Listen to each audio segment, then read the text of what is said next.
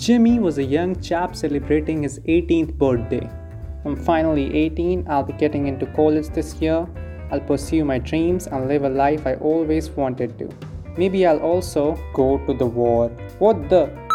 Who the hell are you? How did you get in here? I'm a British government official here to register you for war services under the National Security Act. Yeah, but that still doesn't explain why you're standing on my dining table shirtless with pink socks on that read, I love Churchill. Anyway, I'm in. Greetings, folks. You have tuned into the Historian's Corner. Let's begin the war.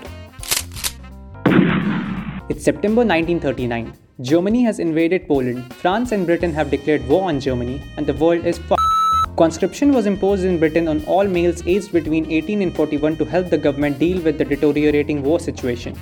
By the end of the month, Poland was defeated and divided between Germany and the USSR in accordance with the Non-Aggression Pact they signed in August.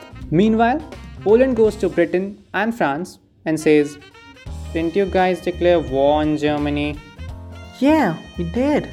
So, won't you do anything about the German invasion? Would you like some tea? The British and the French did little to help Poland, primarily because their mobilization was slow. For the next 5 months, very little happened. Germany and France were strengthening their defense lines. It was basically an awkward pause. This phase was known as the Phoney War. Moving on to April 1940, British Prime Minister Neville Chamberlain was sitting on his comfy chair and talking about the glory of his country. He said, "We've started the blockade of iron ore supply to Germany from Norway. Soon they'll be on their knees begging for an armistice." So the Germans have occupied Denmark and important ports of Norway. They have also secured their iron ore supplies. And they are also about to invade France. This demonstrated the incompetence of the Chamberlain's government. Consequently, he had to resign and Churchill was elected as the new Prime Minister. After that, Hitler launched simultaneous attacks on Netherlands, Belgium and France. Netherlands fell, Belgium fell, and so did France. Only a small northern part of France called Dunkirk remained in the Allied hands. The reason why Germany was so successful in these invasions was Blitzkrieg. This was a warfare strategy where the German troops quickly mobilized and thrusted into enemy territory with the help of motorized units coupled with air support.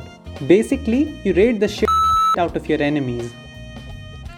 Next, Germany thought of invading Britain.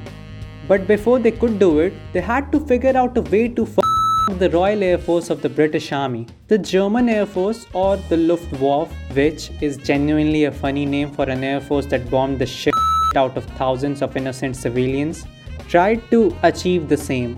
However, they failed to handicap the RAF and had to call off the invasion. Meanwhile, Mussolini was thinking, my German allies are doing quite well. Maybe I should go get my country some new territory as well. And so, Italy invaded Egypt, Greece and Albania.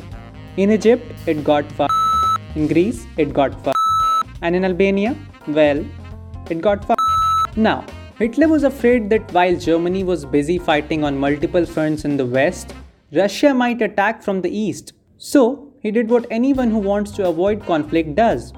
He tried to negotiate a peace treaty. Just kidding. He himself invaded Russia from 3 directions. And then Russia said, "What about the Non-Aggression Pact? Are you gonna ignore that?"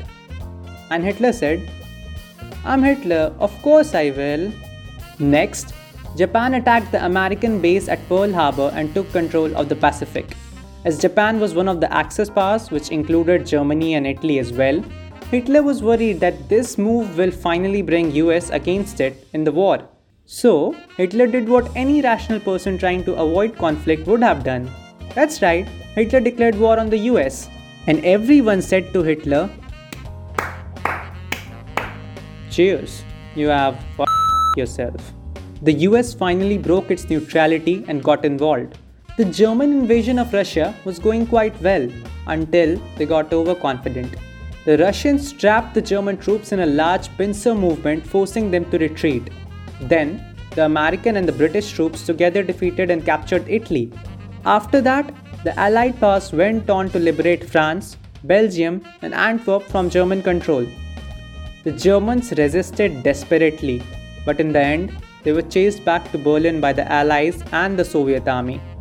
Hitler committed suicide and Germany surrendered. The bloodshed was over.